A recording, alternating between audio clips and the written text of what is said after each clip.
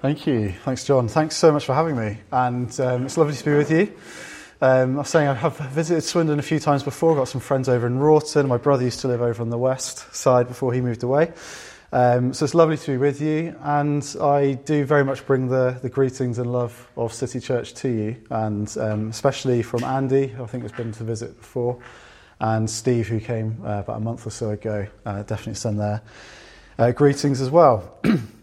So it's lovely to be with you. And I understand you've been looking at the book of Daniel recently, and I believe you're going to be looking into the book of Acts soon. So in a funny kind of way, when John and I were talking, I'm hoping this may unintentionally, God incidents, whatever you want to say, is going to act as something of a little bit, maybe of an encouragement, and then maybe even a small segue into going forward. But we're going to be looking at John's Gospel today. We're going to come to the passage in a second. So if you have your Bibles, could you please get them ready in John 17? We're going to be going from verse 20. But if I was to say united to you, what would be the first thing that came into your head? It might be Manchester, yeah. I think a lot of Sheffield, yeah. West. Well, there we go. A diversity, not Swindon town. Any Swindon fans here? Okay. No, He's not here today. You can say what you like. Say what I like, okay. Or maybe you might think of the nations, United Nations. That's where my head first went. I'm a geography student a long time ago. That was the first thing that came to my mind. And if you were to go on Wikipedia, now you're all good, discerning, intelligent adults, so you're probably going to look beyond Wikipedia for your resource or something. But if you were to look at Wikipedia, it would just tell you simply the United Nations is a intergovernmental organisation that was tasked to maintain international peace, security, develop friendly relationships among nations, achieve cooperation, and be a centre for harmonising the actions of nations. That's lovely, isn't it? Maybe you think about putting on a united front. And actually, something we don't necessarily see in our world at the moment, is it? You could arguably say throughout history, but quite notably since maybe 2016 in this country, you could say politics has been incredibly and increasingly divided after certain referendum. It gives you an idea of what disunity is.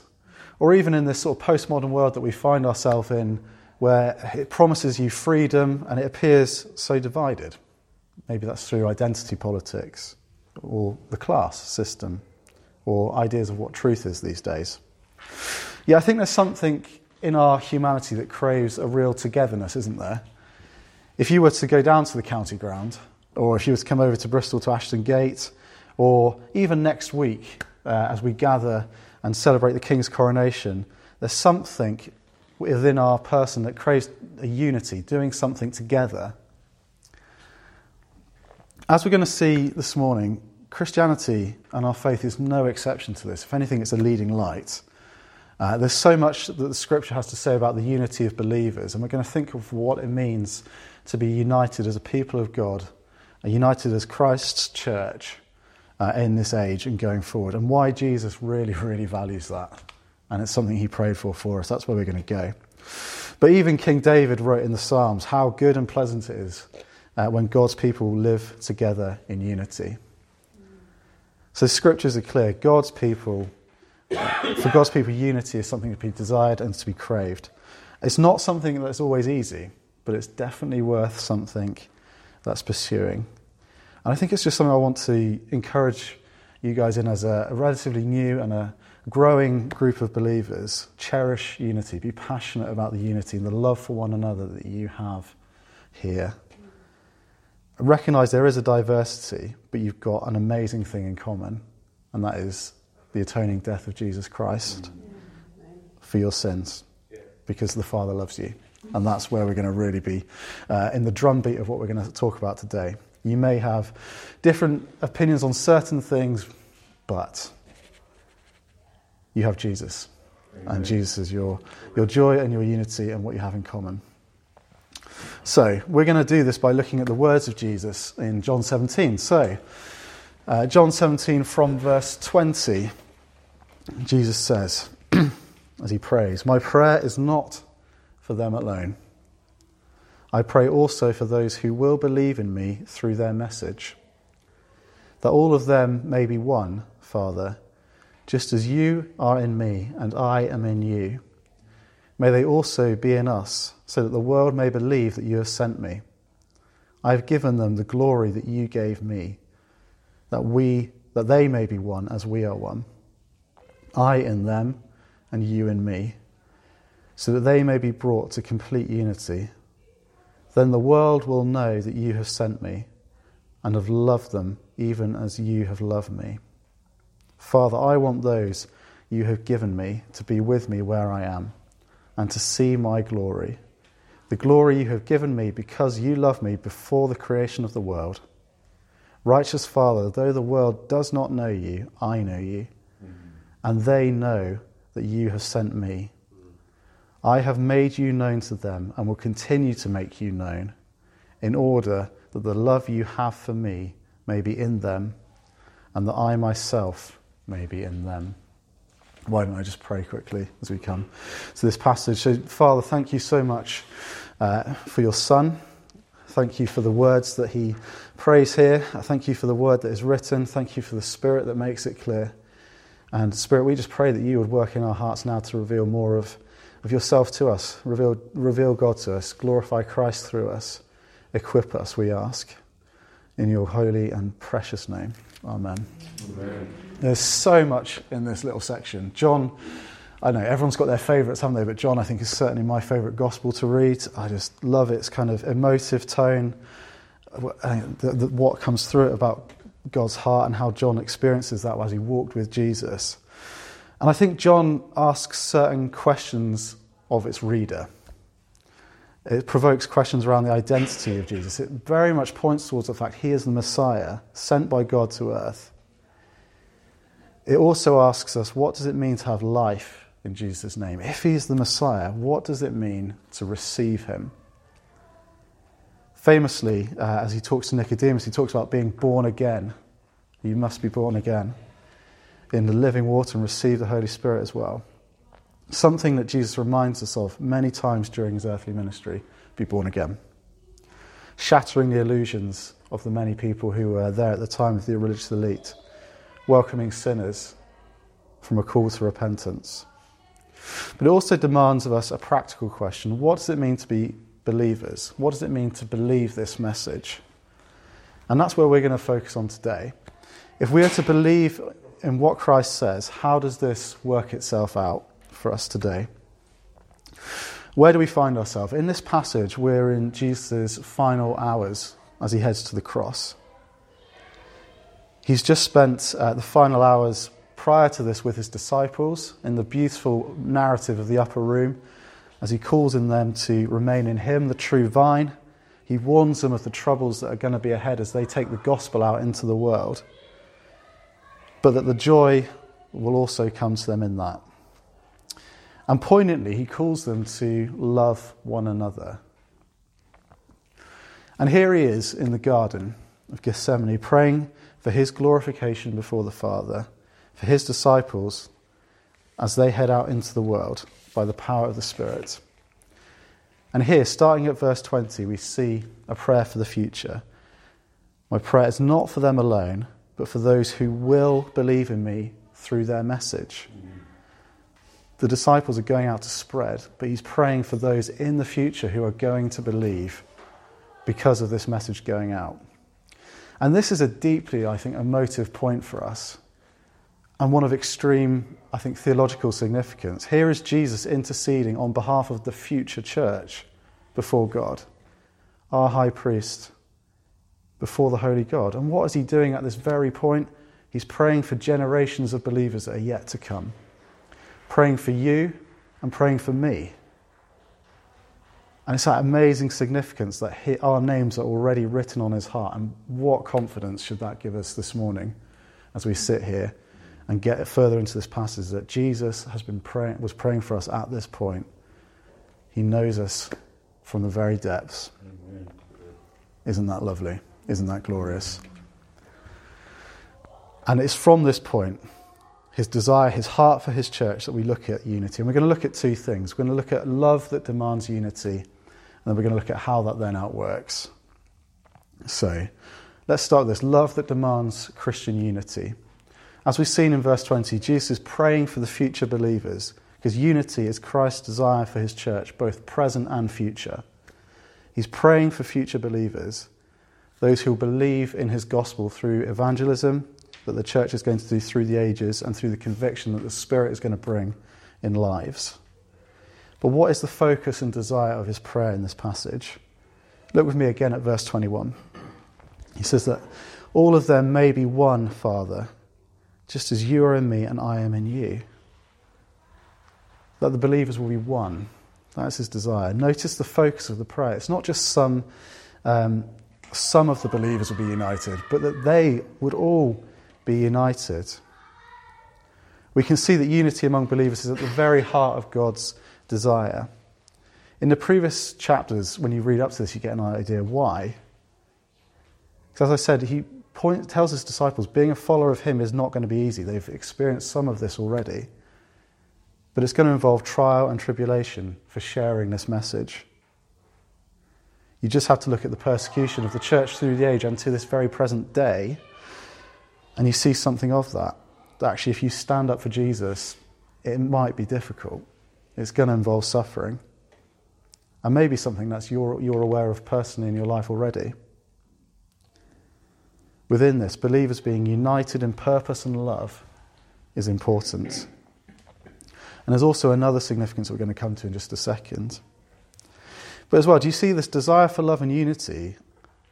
It's based on the love that God has already for and among himself. If you look at verse 21, again, all of them may be one Father, just as you are in me and I am in you. May the world also be in us, so that the world may believe that you have sent me. The significance of this is huge. The basis of the desire of the unity is because it's something that reflects who God is. The unity among believers is something that replicates and demonstrates love between Father, Son, and Holy Spirit. That community of love that existed before all time in perfection. The love that overflowed to the creation of the world. Just how John begins his gospel. He says, in the beginning was the Word. The Word was with God. The Word was God. He goes on to demonstrate this love that overflowed. And this is the love that we might join in. And this is the love that sent Jesus to this earth to die in our place so that we can know this love ourselves. Jesus' desire is that we might know and share in this love. Look with me at verse 23. It says, I in them and you in me, may they be brought to complete unity to let the world know that you have sent me and have loved them even as you have loved me. That's what sent Jesus to the cross. Love for us. But the love that he knew from his Father. The love that they desired we would be welcome into. To know the fullness of the love of God is to know unity as well. Because it's central to who God is. And also it shows us that we might see his glory and know his love. It's not just something that we know in our heads, but it's something that we know in our hearts, isn't it? As well. Because it's, again, to use a theological term, it's our union with Christ. It's our joining to him. Again, verse 22, it has two implications for us. We might see and might know his glory and know his love. To know the glory of God in all his majesty, his beauty, a glory that displays God to the world and welcomes us because of Jesus. Not that we are glorified, but we reflect his glory because of the gospel. And it's through Christ that we are welcomed into God's love with full pardon and forgiveness. John Piper puts this better than I can. He says, the oneness that shines with self-authenticating glory for the world to see is union with the Father and the Son, so that the glory of the Father and the Son is part of our lives. The glory that you have given me and I have given to them, that they may be one just as we are one. That glory is owing to this. I in them and you in me. It's our union with Christ. We're bound to him. We're not just sort of knowing of him, but we're very much joined to him. It was interesting, yesterday I went to a wedding of a dear friend of mine in Bristol, And there's all the different lovely aspects of the wedding ceremony. To be honest, the favourite thing I think was when I saw him turn round and see his bride's face, and that was just an absolute picture. But among all the very different aspects of the ceremony, one thing really struck me, and that was that as they held hands and exchanged rings and made their vows, the minister declared them to be one flesh. It was an Anglican service, and he held their hands, joined them together, and said, "Those who God has joined together, let no man," he said, "put asunder," or "let no man separate." And the reality is that for Toby and for Robin, my friends, they're no longer just Toby and Robin, but they're together, they're joined, they're a husband and wife.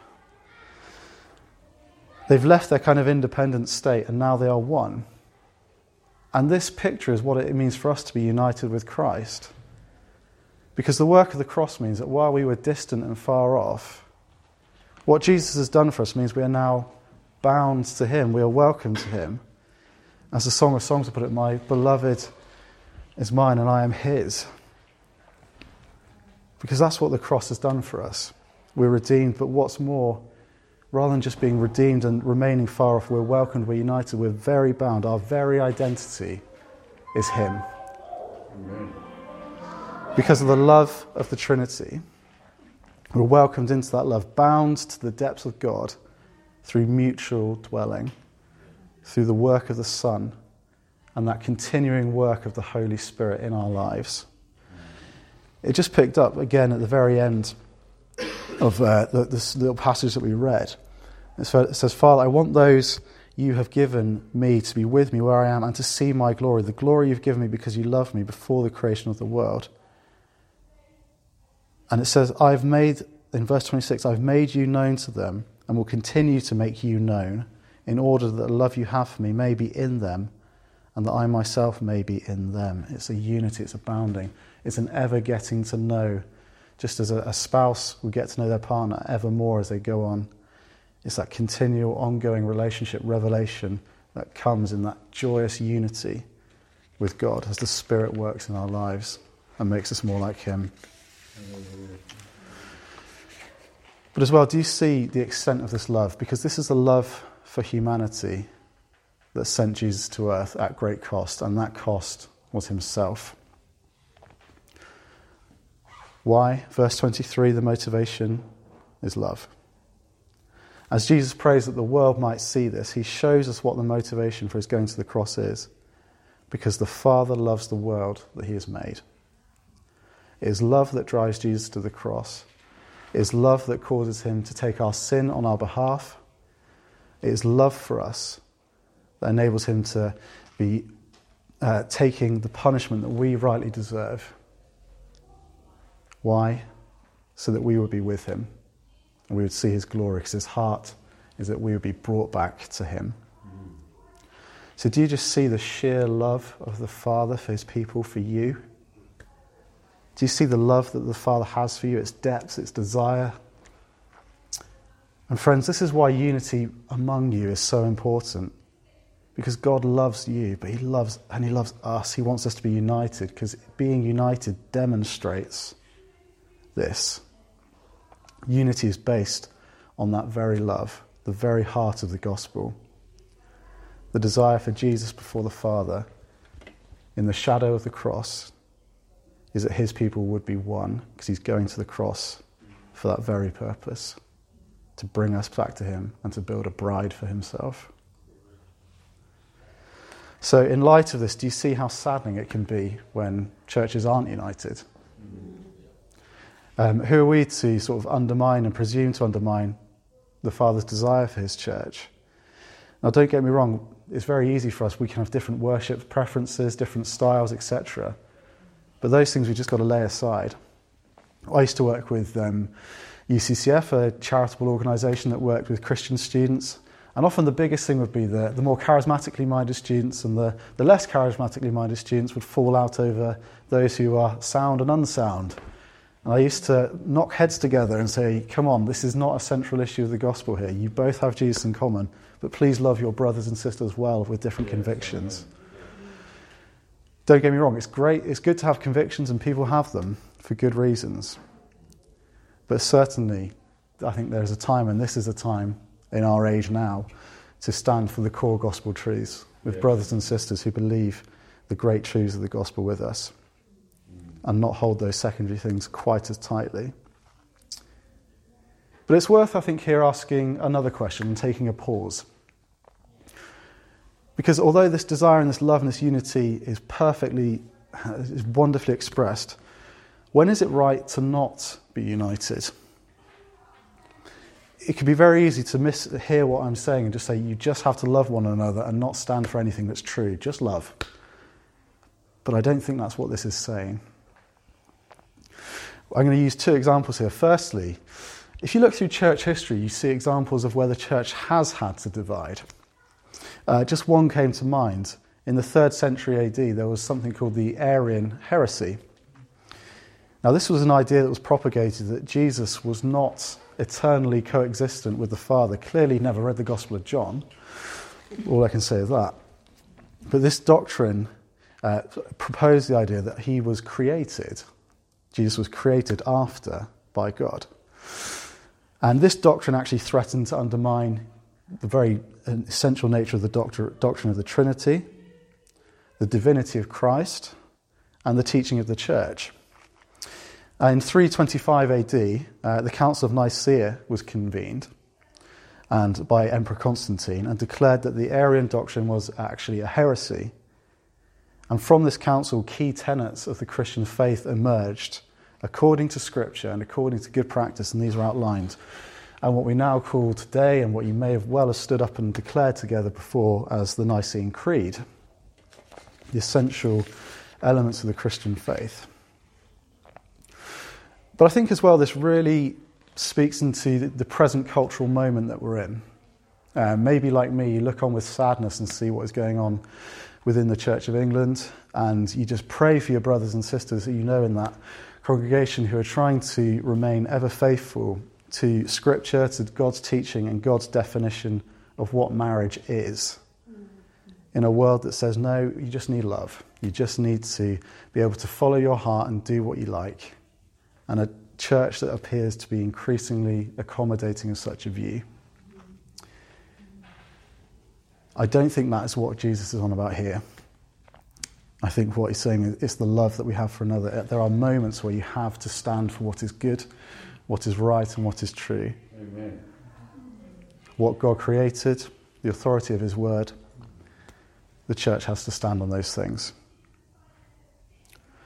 But the key moment here, the key thing here is that you are all on the same mission. To make Jesus known to a world that does not have hope without him. And what Jesus is saying here, the Father's desire is that we remain united in this for his sake and to show his love. So what might be stopping you in that? And what might you need to potentially repent of to achieve that? Because the call here is to love one another, Trinity Life Church, as he has loved you. So, the love that Jesus has that demands unity. And secondly, and more briefly and finally, a love that commands a united Christian witness. You may have been reading this and noticing something of the missional tone. I hope I've maybe made that clear. And this is because unity is important in mission. It's really important for you as you coexist and you grow and you love one another. But it's hugely important as you go out to proclaim the gospel to this world. Not just that you would remain united, but that your unity would demonstrate God's love to this world. You see, unity is missional. Look again with me at verse 21. It says, Father, just as you are in me and I am in you, may they also be in us, so that the world may believe that you have sent me. There's something of a proclamation going on here. Jesus prays that the believers would be one, so that the world would believe that they've been sent. It's almost like your unity, your love for one another is authentication for the very thing that's happening among you. And it shows the world who God is. It's staggering, isn't it? That by your actions, by our actions, we testify to the reality of the gospel. And there's a depth of reality to it as well. Look at verse 23. When he says, I in them and you in me, may they be brought to complete unity, to let the world know that you have sent me and have loved them even as you have loved me. The unity of believers is testimony to the reality that God sent his Son into the world because he loves the world, that we might be recipients of his mercy and know the love of the Father. The unity of the church demonstrates the love of Christ to the world. But it also shows the missional heart of Christ. So you see, your unity, and unity is more than just a nice and trivial afterthought, but it's utterly essential to the mission of God's people. And that's why we need to value it so highly. And it's wonderful, isn't it, to be part of a family of churches that are committed to making the gospel known, to growing the church, to sharing that hope with the world. And it has such poignancy when you consider just a few chapters ago here that Jesus was saying to his disciples to love one another, that by this the world will know that you are my disciples. So church, are we loving one another? Do we love our brothers and sisters in other churches as well? Love can be costly. But it's something that we very much saw was the pattern of the early church. And I think this is where part of what you may be looking at in future weeks. But as you see the gospel is taken out by the church in the book of Acts, you see a genuine fellowship of believers where you have bold proclamation coupled with genuine love for one another. That glorious passage where it talks about them being united in mind and nobody going without. It was a genuine love for one another rooted in their relational love with God through Christ in the power of the Spirit. And the source of their unity was that they had everything in common. The central truth of the gospel, coupled with their proclamation, was a real and Christ-centered love for one another. And friends, is that something that characterizes you? Let's pray that that continues to grow.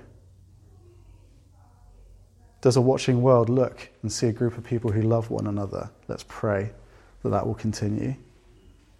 In how you speak to each other, how you act to another, how you sacrifice for one another. It's so easy for us to put in our efforts to do the correct things. Something in a slightly different context, Paul explains to a church in Corinth when he's considering the use of the gifts of the Spirit at that time. It could be possible to administer everything correctly, but without love, he says, we're nothing more than resounding gongs. Empty and hollow. We could go through the motions, we can go through the practices, we can appear to be doing it correctly, but without love for one another, it's empty and it's hollow. So are we ever at risk of being so focused on being correct that we forget we do that at the expense of love for one another? Or is it so easy to divide and to categorize in a world that currently believes in status, tribalism, and that can easily spill over into the church? But friends, let's not let it. Again, in a similar context to the Corinthians, Paul reminds them, says, so then, no more boasting in men. All things are yours, whether you follow Paul or Apollos or Cephas, or the world or life or death, or the present or the future. All are yours, and you are of Christ, and Christ is of God. Friends, we boast only of Christ, and we are united to him. Where might we be boasting otherwise? Where might other things be getting in the way? Let's only boast in Christ. So then, in light of this love, how are we to respond?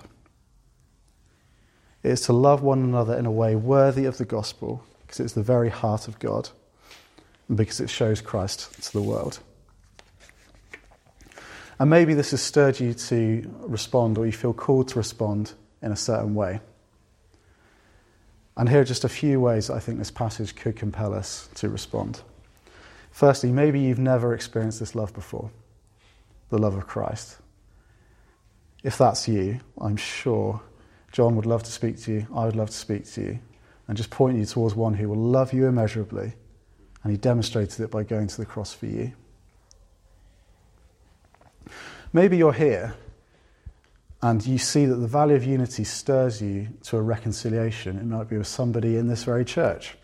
It might be with somebody elsewhere.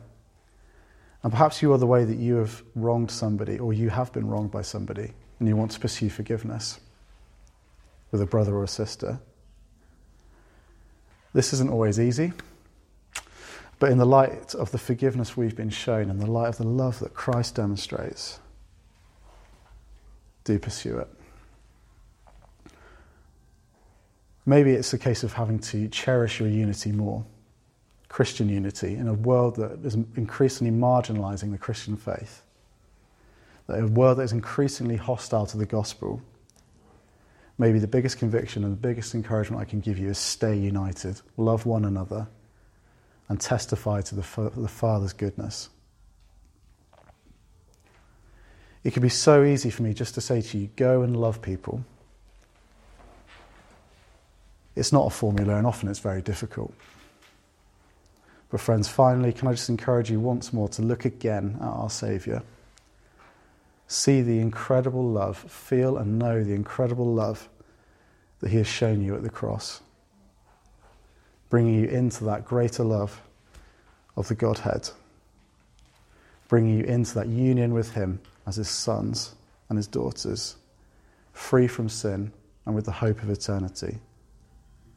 Press into that through the Spirit. Know that even more, the depth of that love. Press into him and let him help you to love each other and others well. Why don't I pray? Amen. Jesus, thank you that your heart is unity. And Lord, you demonstrated your desire to bring us to you, to be united with you, Father, Son, and Holy Spirit, in that great love. Love the love that created this world, the love that created the humanity in your image, and the love that caused you to redeem humanity, to bring us back to you when we had gone astray. Father, thank you for that love. Spirit, imprint that love on our hearts. Push us closer to Jesus. And Lord, as we are pushed closer to you, push us closer to one another that we might love each other well. Love each other in a way that demonstrates your love to us. Love each other in a way that causes each other to go closer to you. Yeah. And Father, love each other in a way that all who watch on and see would see there is something different about this love. Amen. And I need to know that. Yes. So Lord, with the love that you have for us, grow in our hearts and spill out onto the streets that others might know and love you too. Amen. Amen.